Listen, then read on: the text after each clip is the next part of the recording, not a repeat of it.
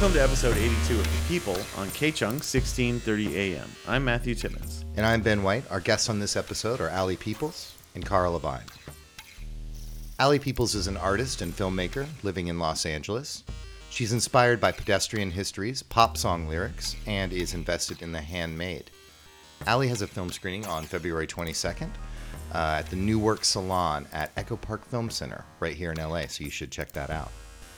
The props that I make in the film and just camera moves that I do, I want it to be very crude and obvious, and I want you to know what those materials are. I want the smoke and mirrors to be really obvious. Cara Levine is an artist living in Los Angeles. She works in sculpture, video, and socially engaged practices.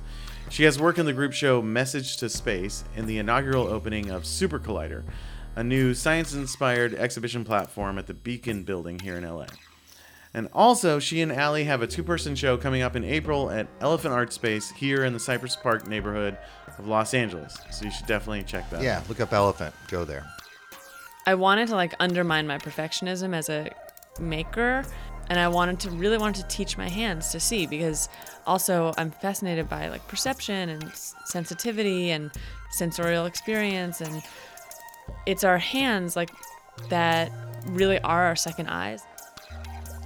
And at the end of the show, we're going to go out with a track from friend of the show, Nick Flessa, his new project called Dayton Swim Club. The People features the voices and ideas that make up the cultural landscape of Los Angeles, the West Coast, and beyond. It's like a broken record, magically repaired. Alee Peoples and Cara Levine, welcome to The People. Yeah, welcome. Thanks so much for having us. Thanks for having us. On the show. So the two of you have a collaborative show at Elephant Art Space in April. Yes. Tell us about that show. So Alee and I have a show coming up in April at Elephant Art Space, and it's basically about how each of us in our studios are trying to reconcile impossible truths that we're living with right now, with the 24-hour news cycle and social media, and I think also just an over tidal wave of information and tragedy, be it subtle, ambiguous, or a phrase I like to use is this idea of ambient grief, where we're kind of all swimming together in this knowledge of climate change and grave change among us, but how do we take this in as artists, slow down, and make work to address these things that is still playful and warm and accessible? But I think that's some of the questions that we're working on in our studios. Mm-hmm. I feel like you more directly deal with them because your textile pieces are photo-based, pulled from media. Yeah. And you can describe them, your emotional response that you have to them, a little better than I can. Yeah.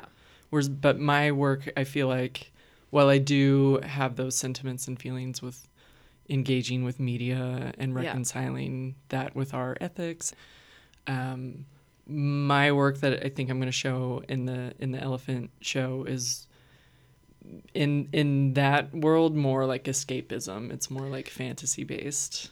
Totally. Yeah. It's sort of our different ways of responding to similar issues amongst us. And I think what's exciting about your work is you've developed this whole system of symbols that I think play into escapism and magic, and this way that you are using fantasy and illusion to create a different kind of reality. Mm-hmm. Do you want to talk about that? Well, I like that you said symbols because a lot of my work leading up to this was way more graphic design based and trying to take apart language and recognizable daily things that we encounter and trying to explode them or unpack them or veil them and try and cognitively what how much of a word do we need in order to make that mental leap with it. So I've always worked with language and symbols, but these paintings and drawings are, yes, there's symbols in them, but they're way more illustrative. And I hadn't painted in years, by the way, before making this. So these paintings and this new work seems from the left field or a U-turn, but they they of course do relate to my earlier sculpture work and graphic design based work. And Alee, you work mainly with film. I do all sorts of stuff with sculpture, screen printing, studio based work. Not a lot of performance. Sure. And then, but yeah, then I do have this whole other practice of 16 millimeter and Super 8 filmmaking that is, on the surface, it seems very removed, but they do relate in that I'm super interested in, drawn to material, like handmade material. And so 16 millimeter and Super 8 films, I can like touch the film. And if you're taking an approach to what Cara was talking about of like dealing with the situation that we all find ourselves in America, at least right now, if you're approaching it from an escapist or using escapist strategies to explore how to get through that, how do you, I guess what I'm wondering is, how do you do that without getting too escapist, or is that even a legit question? so I'll just say that like these paintings are depictions of something being reflected, which I was doing in my moving image film work. And you're not sure what the real thing is. Like there's a mirroring going on, and the perspective has to be pretty like lined up because they're very simple in a lot of ways.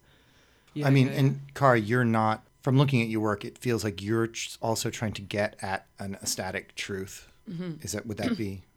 Yeah, I mean, I think that for both of, well, I don't want to speak for you, but I think it's less like, hey, I'm going to try to deal with all of these traumas that we're living in right now by burrowing into a hole in my studio and working on these artworks. It's more like, this is my actual response, and this is how I am committing my time, and these are the pieces that I'm making. And I think inherently we're making them in this context, and so in some ways it's always responding to that. But one thing that I just wanted to piggyback on is this use of language. Like, I think language, for me, kind of launched the body of work that I'm going to be putting into our exhibition. And language is a through line in your work. And even if it's not always there, like in these paintings, you can read them visually kind of poetically, it seems like. Mm-hmm. Like they have a kind of inherent secret narrative that you can read into them. So the body of work that I'm putting in is called Fear is a Liar, and it's multi-dimensional. Like there's video work, there's textile work, there's drawings, there's all different kinds of pieces of work, but it's all under this umbrella, Fear is a Liar. And that language came from me commuting to work one morning, and I was like stuck behind this Penske truck that was this big yellow truck, and it was totally painted over in Penske yellow, which was wild. It was like there was no any other markings on it except for in the very back of the truck, like on the pull down gate, were sticker stencil letters that said "Fear is a Liar." And I was like, what the fuck is happening? And I trailed behind this truck for 20 minutes or something, like a chunk of my commute. And I felt like I was in a tunnel with this truck. And I'm a meditator, and there's this idea in meditation where if you use a mantra for 10 days consecutively, like theoretically, you should start to change should happen in your body. Like it should imbue your behavior and your experience. And so I was thinking, while I was watching this truck, it was like during the Kavanaugh hearings, and also the immigration children are being separated, and like the world is ending in a number of different ways. And I'm like, fear is so real, and fear is so truth-telling. Like fear is so necessary. Fear is like a bodily reaction that we live by that is determinant of so much of our behavior. Like, I don't think fear is a liar. Like, I think the idea of fear is a liar is supposed to be this concept of like, you can will yourself to be brave, and fear isn't real, and fear is tricking you, and it's all made up. And so I'm just like watching this being like, well, will I be more empowered if I don't believe in fear and fear isn't real? I'm just like going through this whole kind of existential crisis with this text. It's so complicated. It's just on the back of this truck. Mm-hmm. And I'm like, gosh, like, does anybody else see this? You know? So I took a bunch of pictures of it and I took it back to my studio.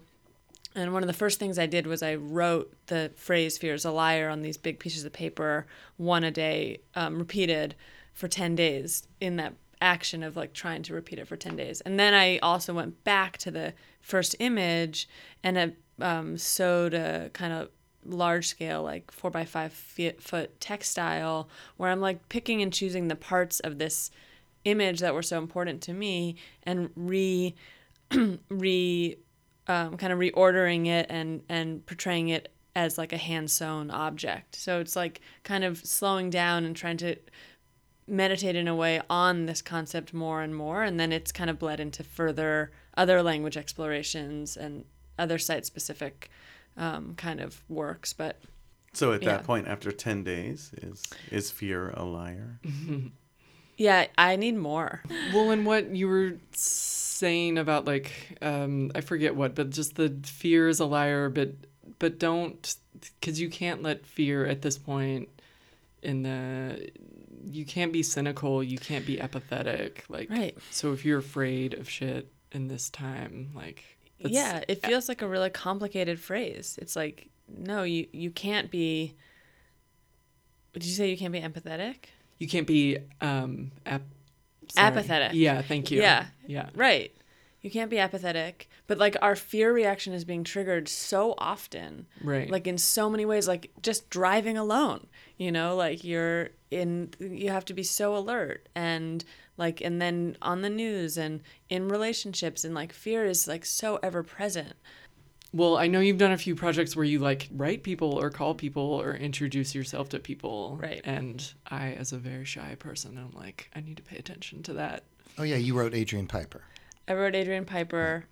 I actually sent Adrian Piper a 45-minute video of myself speaking to one of her pieces, asking her to sit with me.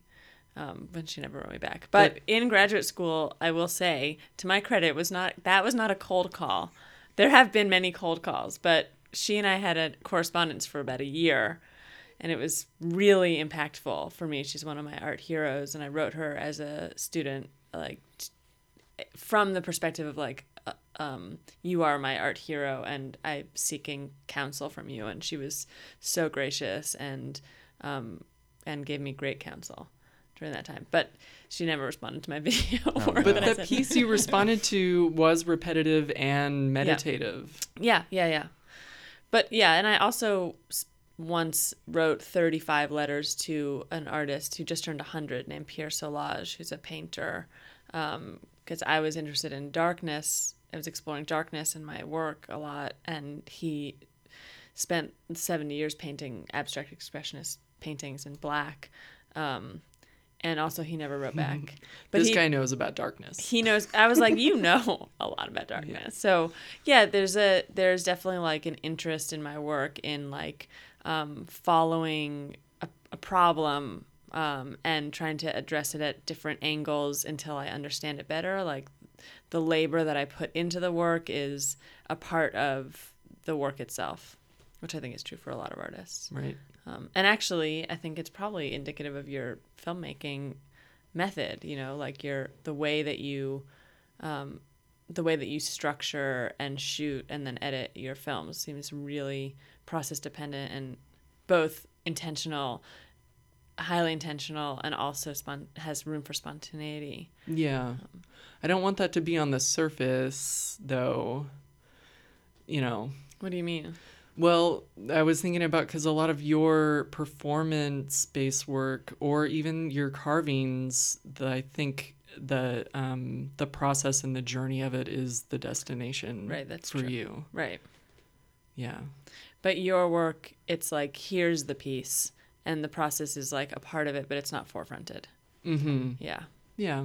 I don't know. I think anything that you make by hand takes time. Isn't there an element of not arriving in some of your work that I've seen? Someone landing or almost landing but never landing? Oh, yeah, Tell me yeah. the piece that I'm That's thinking an older piece. I don't know. That was just me fucking with, like, rhythm and repetition. And, well, that's a great, like, film technique or something where like you cut in the Before middle the of thing happens. before they hit the ground, and they're like suspended in air if you repeat it over Right. like 10 times. Yeah.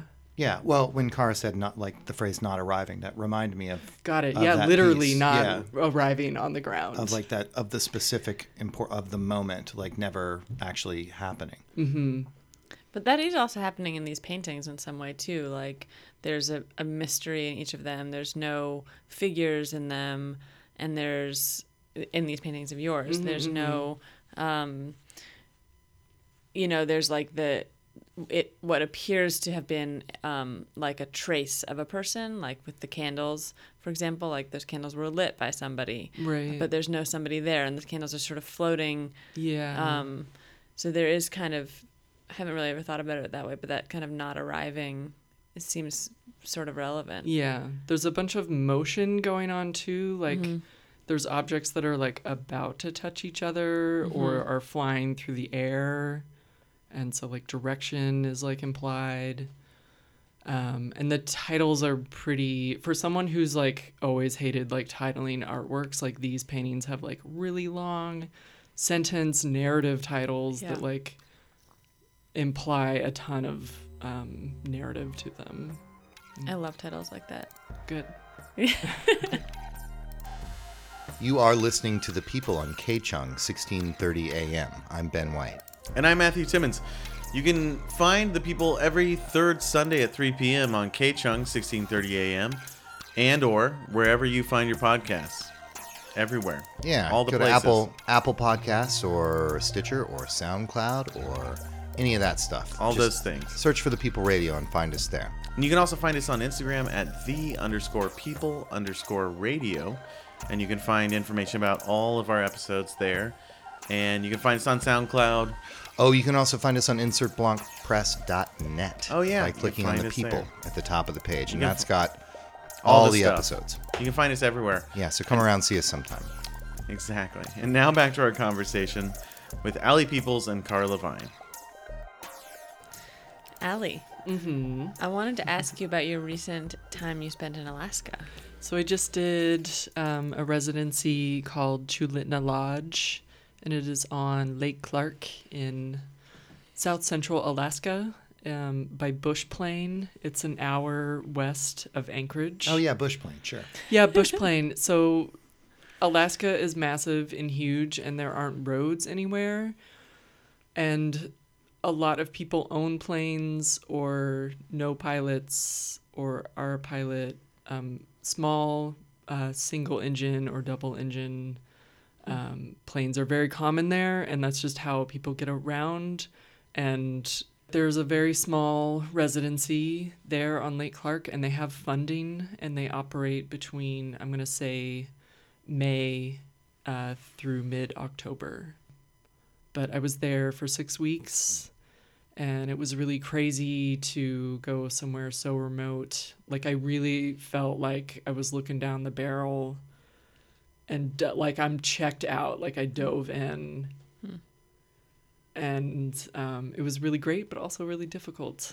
Well, how did they set you up with like a place to live, obviously? Yeah, and... so everyone gets a cabin that can also double as your studio, but you are free to carve out other studio space. They're nice cabins, but Spartan in some ways. And then there's a large lodge where they provide meals. So there's a chef or two there cooking meals for you. And at any given time, there's 4 to 6 artists in residence, along with, I'll say, 6 staff members that are just taking care of the property, the buildings, laundry, making sure you have the tools you need, taking care of the generator and the solar panels. Is it off the grid then? It's off the generator grid. run? It is generator run, so they're toggling back and forth between diesel run generator and that then feeds a battery and then solar. Right. But when I was there, it was overcast at least half the time, so the solar was not kicking in, but that is running. And they do have like a hydro power thing that they're going to install in the creek. Which will Well, be how do you make work there? How do you make work there, and what kind of work did you make? Very portable. I took watercolors and I took a borrowed laptop to work on a soundtrack. Right. Yeah, I didn't want to haul things. I didn't want to ship things. You had to bring all your own materials. Yeah, I and all your own took a tools. book. Like they have a library, but I took the milepost book to help me get around afterwards. And it was isolating. It was super isolating. So they do have internet, but it is like slow. And I'll just honestly, like, there were times where I was like, I would rather not even have the idea of the internet. Sure. No phone service. So yeah, it was just really difficult to be like that isolated, but surrounded by really intense, untouched beauty and nature. And May to October was not terribly cold, or It was not terribly cold, It was so probably very sunny. I feel like I Or timed it light. like just right because I love fall. Salmon season is, I'm a little confused by this, but the salmon run I think happened in July, so salmon are like spawning right out their front door, which is amazing. So then they just have this stock supply of salmon for you to enjoy and eat. But yeah, as soon as I showed up, the leaves were turning, and then at the tail end, there was snow on the mountains. I think what everyone who lives in a big metropolitan area imagines that they want to do at all moments, right? Especially like to go to one of those places and be provided with a space to make work, right? Is that the case, or was it so isolating that it was hard to operate? No, it was super luxurious in that like it's kind of disgusting. Like you wake up, you go have breakfast, and like it's unstructured time. So I would read and then go into the cabin and like paint or think for 6 hours. Yeah. Within that time, like I would walk to the river. That's a 20-minute walk, or walk to the marsh. That's a 20-minute, like you can go zone out in nature and then come back. I did really stick to a structure just to help me. So then I would like stretch before dinner. Like I knew they blow a conch shell for dinner at 7. Wow. So I knew that was coming. And then you have dinner with everyone, like a communal dinner. And then part of the deal is you're on dish duty. There's a lot of fucking dishes.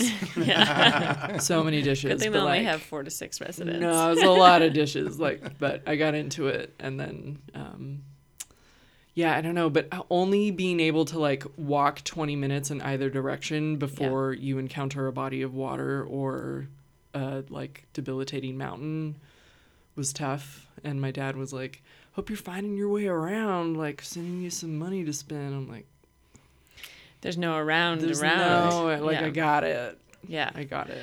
Yeah, it's an interesting conceit, I think, this idea that as artists living in a city, this kind of fantasy to go to a rural or secluded, isolated place and think that suddenly, in a way, that will free us up creatively, sort of this romantic vision. And in some ways, it possibly could and inspire a lot of new thoughts and different thoughts and make space for different kind of growth as an artist, and also just give you plain old time, like Right. time that you did not have in It's your so nice. regular hustle. I Right, will that's say the main sell, right? Is That's the time. main Yeah. sell. extra time. having your meals made for you It's a huge is a difference. huge Yeah. help. Like I spend so much time, buying and making meals. Like Totally. just having that taken care of was amazing. Tell us, the both of you, because I know you're both residency type artists, how do you reconcile that with the buying of food when you're home, like, and making a living and surviving financially? How do you figure that out? I'm a super freak and like make a lot of meals, and I don't know what, like I do enjoy eating out, but I just want to be in control of what I eat and feel good. Me too. I cook So- basically all my meals, and Yeah. I'll buy for the week and prepare. And then for me, it's like the measure that's hardest for me to gain control of is my time, the unobstructed time in the studio, like in city life, in daily life when I'm working and teaching and have my dog and have laundry and food and expenses and all the things, like the studio time, no matter how much you space it out, doesn't feel expansive in the same way as unobstructed residency time. It's like such a gift. And I also like make it really structured when I do have an opportunity to be on residency, because it's like, this is such an indulgence, and it's like, I'm so lucky to have this time. I'm just going to use the shit out of it for work. Yeah. But it's, I think, to answer your question, it's just such a balance that we're all trying to figure out. How do we manage our time and our expenses, and putting our body in the specific place that it needs to be in at that time in LA? Yeah. Right, because it's not just having the unstructured studio time. It's not being so exhausted that you want to lay down and die. Yeah, and that you should. Like, arrives. it's like, be great. Like, we deserve to go to work and come home and, like, brain drain. It's a crazy expectation that we have of each other, of ourselves, to go home, go to work, and then go to work again. Right. It's a second job. Yeah. For sure. Yeah. Right? It's a first job. Yeah. Like, that's true. and then all of our jobs for That's money great. are a second job. Yeah. You know, Yeah. I think. And cooking for me at home is such a reset, like way more than exercise. Yeah. I have to go home and cook, because if I don't, I'll feel like I'm out of control. I don't know what it is, but if I like buy 2 lunches out in a row, I feel very chaotic, and I do not like that. It's not that I can't afford it. Yeah. I also learned something when I was really young. When I was at 18, I worked for an artist for a year. And we always took breaks for lunch. She was the first artist I ever worked for, and she was Spanish. And we always had a significant like lunch break that was some time. And multiple things happened on the lunch break. Like, you would have lunch, maybe you would tidy up, maybe you would take a little nap, but it was like a distinct period of time that was like a grace period between the morning work and the afternoon work. It is incredible to think about the idea of art making as primarily a time management strategy. Right. Like, if it's going to be possible to be an artist, like, that entails a very strict regimen of time management. Yeah. Right. And financial management. And those are the same often. Right. Right. You just have to be on it, though, because I like will go to studio and just space out. Sure. Or I'll go to studio just to eat sometimes. But that feels like a at big least Or you'll I'm go to in the studio just to doesn't it? answer emails. right? Yeah. But you're Yeah. in there, and that's like, but I did it. Yeah. I've won. Yeah. I did I the got my thing. body in the studio, Yeah. but my mind is still outside. Or sometimes what happens to me now is like the work that I'm working on, the physical actual artwork, is very slow. And I'll be like, God damn it, this is so slow. I could be sending off a bajillion emails right now or whatever. And it takes me a while to like drop back into, then that's the sort of rhythm time thing. It's like, if I'm hustling and at my jobs and teaching and all these things, then I get to the studio and I have 2 hours to carve. Those hours, first of all, it's really hard for my brain to be like, now you're in carving time, which is really slow. And then, so there's that. And then also I know not that much happens in 2 hours. So it's just this calculation and calibration all the time. Do you feel like you were prepared for that at school? Anyone prepared you for that sort of thing? Of just being like, you need to get into the studio every single hour and just be working until you fall asleep. Yeah, there was that too, Right. for sure. Or like if you were seen outside of studio relaxing, people would be like, what's wrong with you? You're ready? I'd be like, yeah. Right. I'm Right. ready. Like if you aren't like strung Bleeding out of your eyes. Totally, You I weren't a good artist. And I was like, I'm not subscribing to that. Yeah, I would get really, I don't know how this is going to go over, but I would get really hyper aware in grad school right before the end of like major critiques or my graduate exhibition. And I would like get on a super strict diet, and I would make sure I exercised and make sure I slept. And everyone else is like dying out there. They're like strung out, they're drunk, they're like never sleeping, they're like splayed all over the studio floor, and I'd be like, I'm on a 9 to 5 thing here, because also in school it's such a gift. Like that's basically what you're doing. Like I had a part-time job, but like I could be 9 to 5 at studio. Mm-hmm.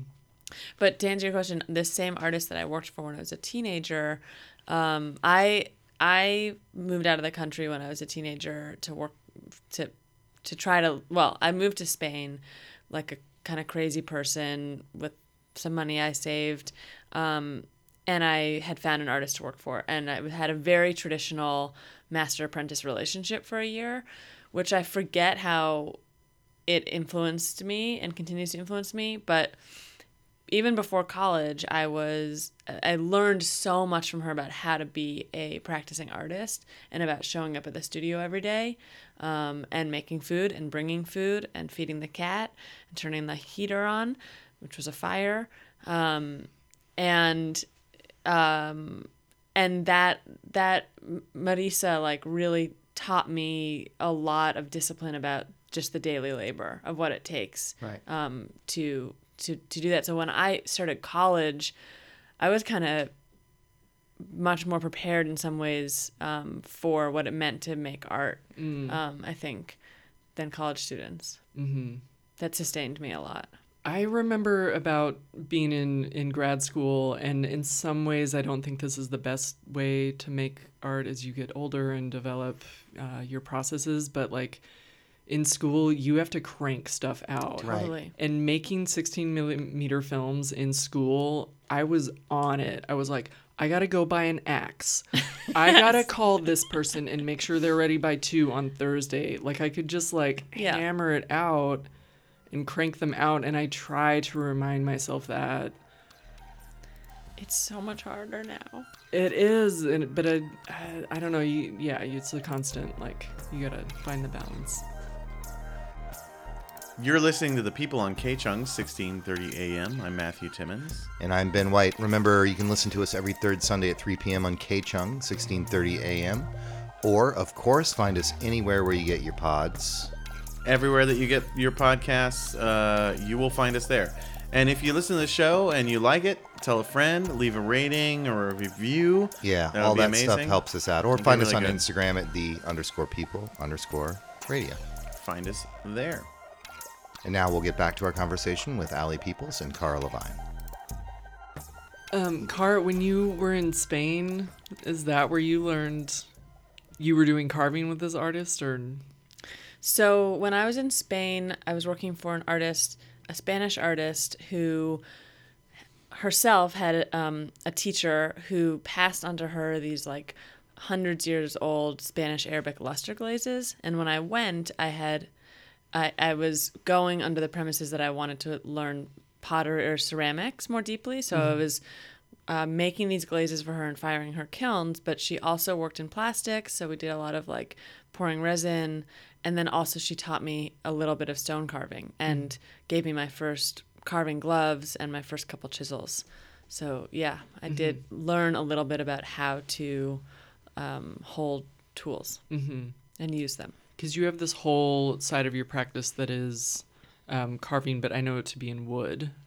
Yeah, wood is a lot easier to carve than stone. Stone, yeah. Nice. But I would like to actually at some point get back into or learn more, formidably learn how to carve stone. But yeah, I slowly, as like kind of a through line for the last 15 years in my practice, I've been carving, and wood continues to be a material that I find I have access to and is really a joy to work with. And I think I learned to carve wood on this epic trip that I used to take with my ex and another couple, where we would go to this island in the Bahamas, and that had been farmed for lumber and had all this old growth mahogany and pine. And we would go into these old growth forests where many of the trees had fallen, and we'd take a chainsaw and we would just cut out mahogany and bring it to the beach and bring it to these sawhorses we had kind of set up and just carve all day, every day, like bowls and weird objects and woodcuts for prints, and fish and eat and camp. And I really learned kind of how to, like, what a good ribbon feels like when you're carving. Like, what does it feel like when your tools are sharp? How do you sharpen your tools? How do you hold your tools? How do you stand? and all of those kinds of like methods, just like to understand the craft of it without the pressure of making something unique or an art object. As a non-carver, I totally understood what you meant when you said a good ribbon. Okay, yeah, right? Yeah. Totally. Yeah, it's so satisfying. It's so satisfying. And are you pushing the chisel, or are you using a mallet on the chisel? Like, how are you making your cuts, and what's the angle of the cut? And But then when you were living in Oakland, and correct me if I'm wrong, but you started to work with artists with disabilities?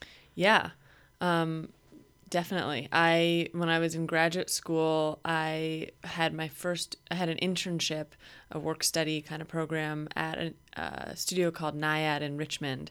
And there I worked with artists with developmental disabilities, and I was the ceramics teacher. 'Cause clay was always my first material and my most kind of familiar material.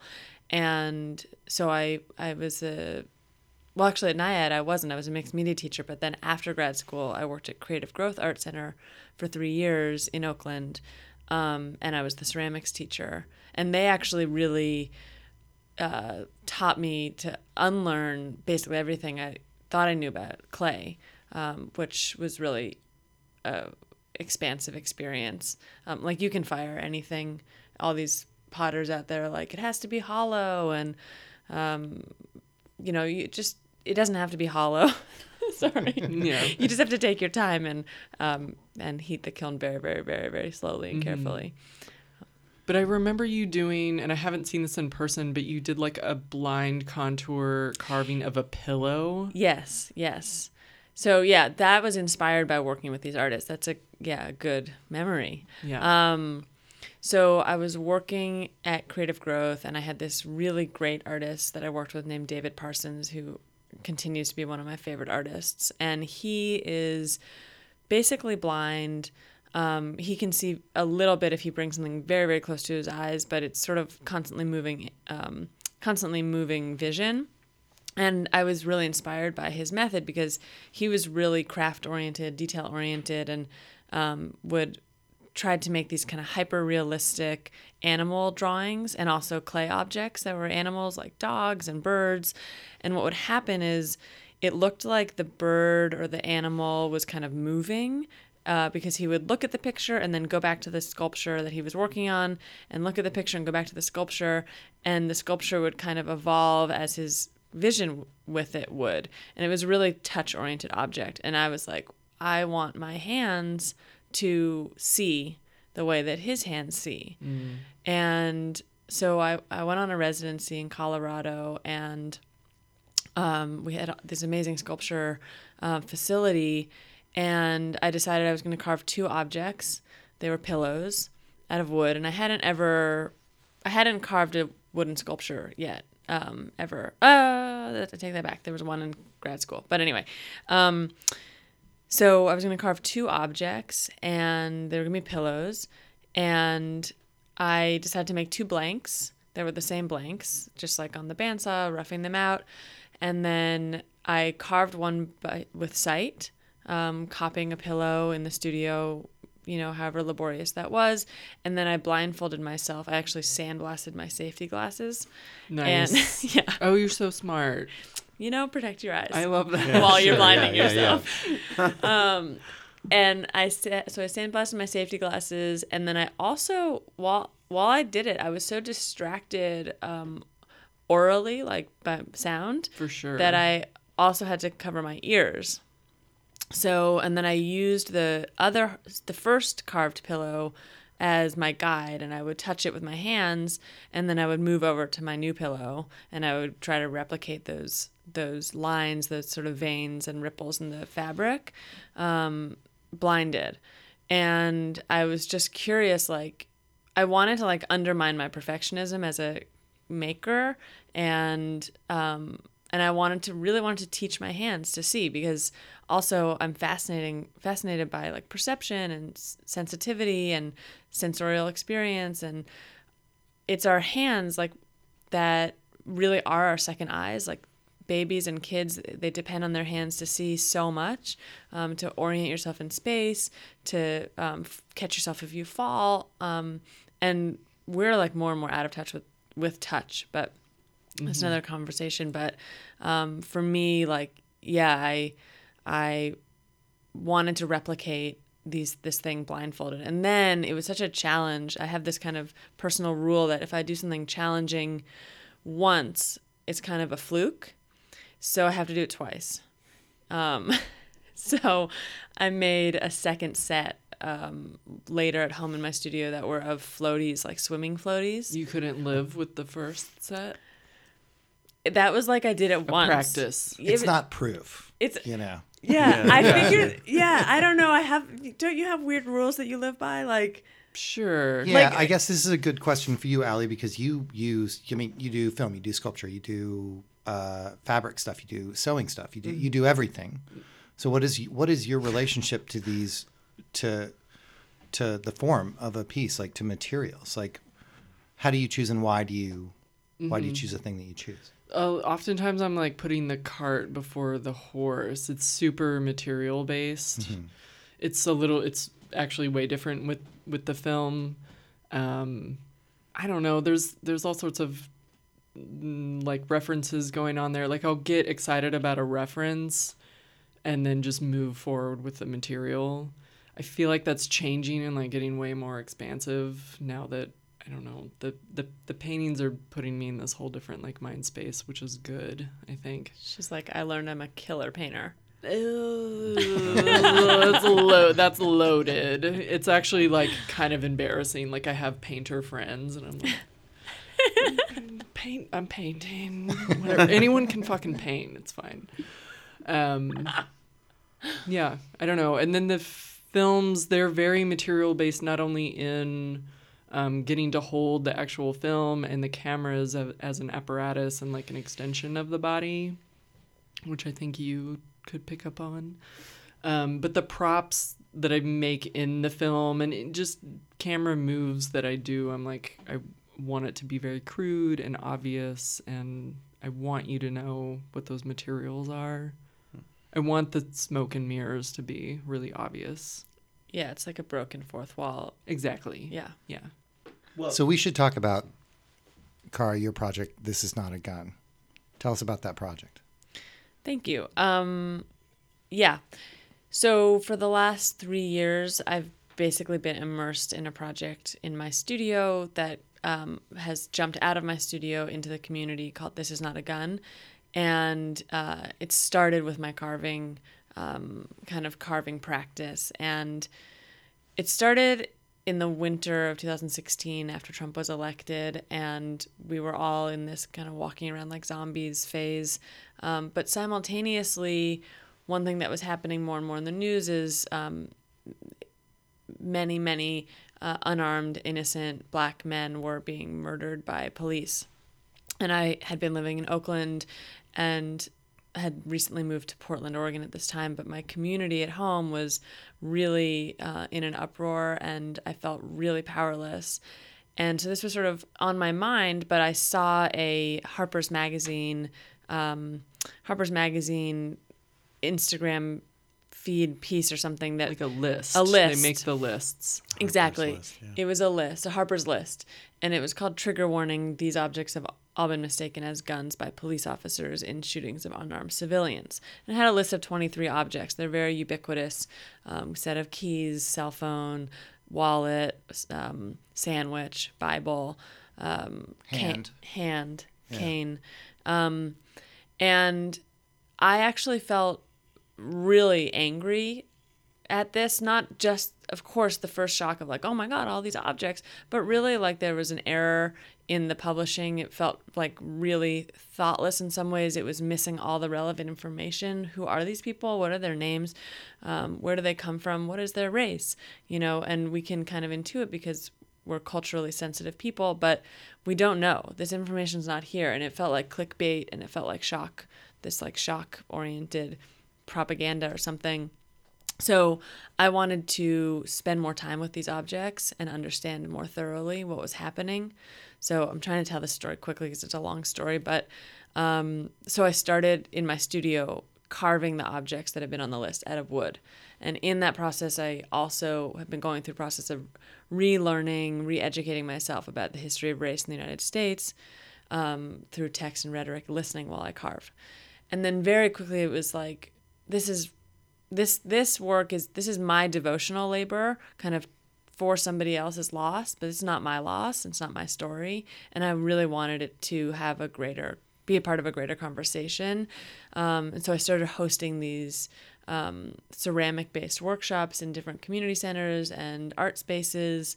And I co-host with different women, all women of color who are invested in race equity work through their work, whether it's art or activism or healing work.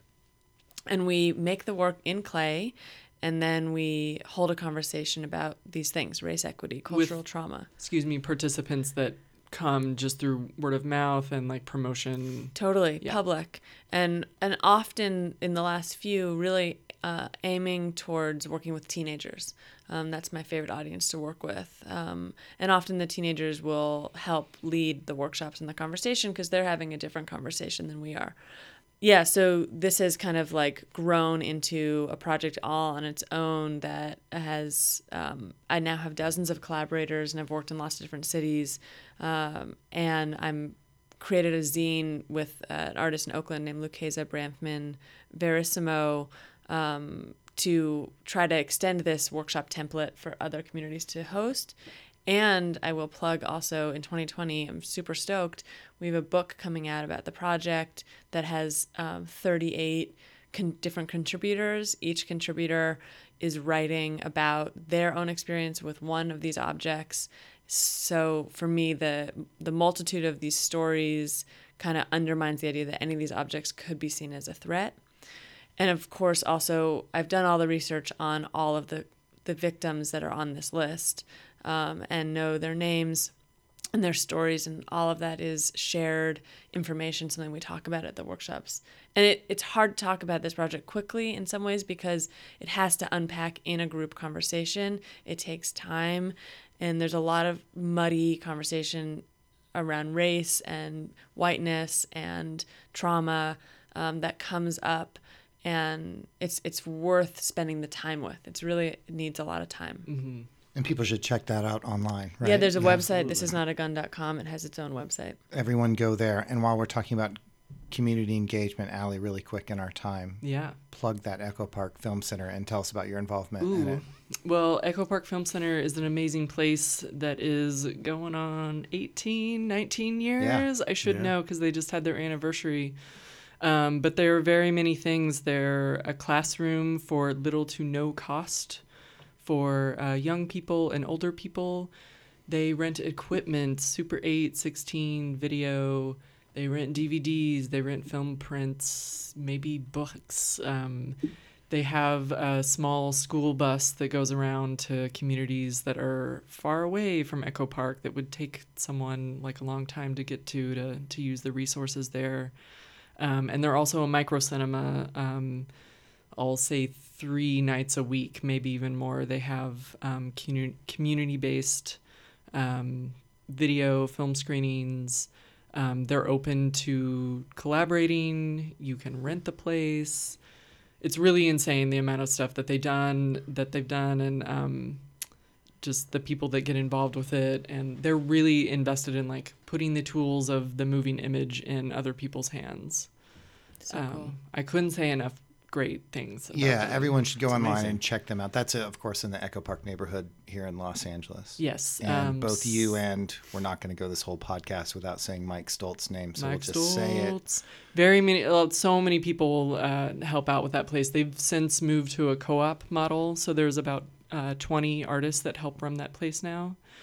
They're on Alvarado, just, I'll say, north of Sunset. And, so one micro cinema thing that happens is Dicky Bato, who's an amazing force there, has been doing a screening series called The New Work Salons. And they started by just him casually wanting to see his friends' work, because we're all making work all the time, but it's not often curated into a screening around town. So he keeps in touch with everyone and just knows that when we finished a piece that we're welcome to show it in these screenings called New Work Salons. They're not curated, which is like refreshing. and there's no Q&A, which is also refreshing. But you Totally. are God, encouraged to thank talk God. about it. Yeah.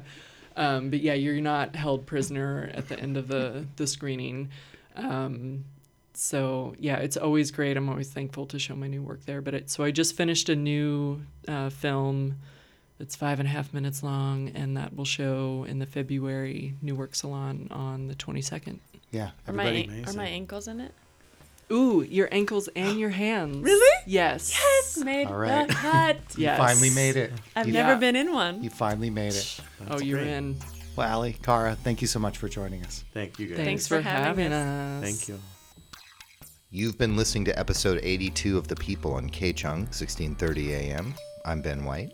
And I'm Matthew Timmons. You can find all of our past episodes. That's 81 plus this one, 82 episodes. That's all of right. our past episodes at insertblancpress.net by clicking the people at the top of the page. Or anywhere else you get your podcasts. Everywhere. Of course, we're there. Search for The People Radio. All the go to the places. Instagram, _people_radio. All the people, all the places. Our interstitial music is, as always, Ock Fifth by Lewis Keller. Yep. Lewis, thank you again so much for that. And we're going to go out with the latest from a friend of the show, Nick Flessa. It's a single that came out last month under the name Dayton Swim Club, and that's inspired by a cult early internet video of the same name. The project stems from Nick Flessa Band, but it's more collaborative this round, and it features Mario Luna on guitar. I hope I get everyone's name right. Jessica Perelman.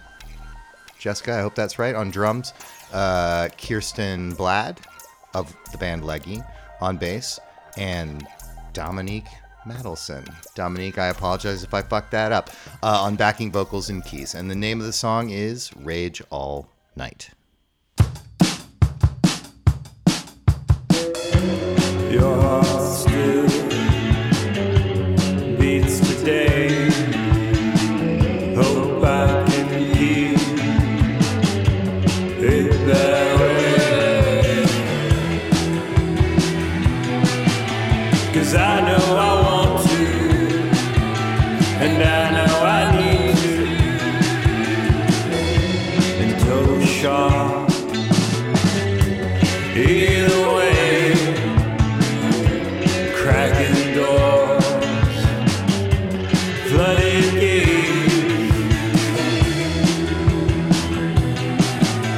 and I know I want to, and I know I ought to. Rage all night, rage all night, rage all night. Rage all night, and I know I need to, and I know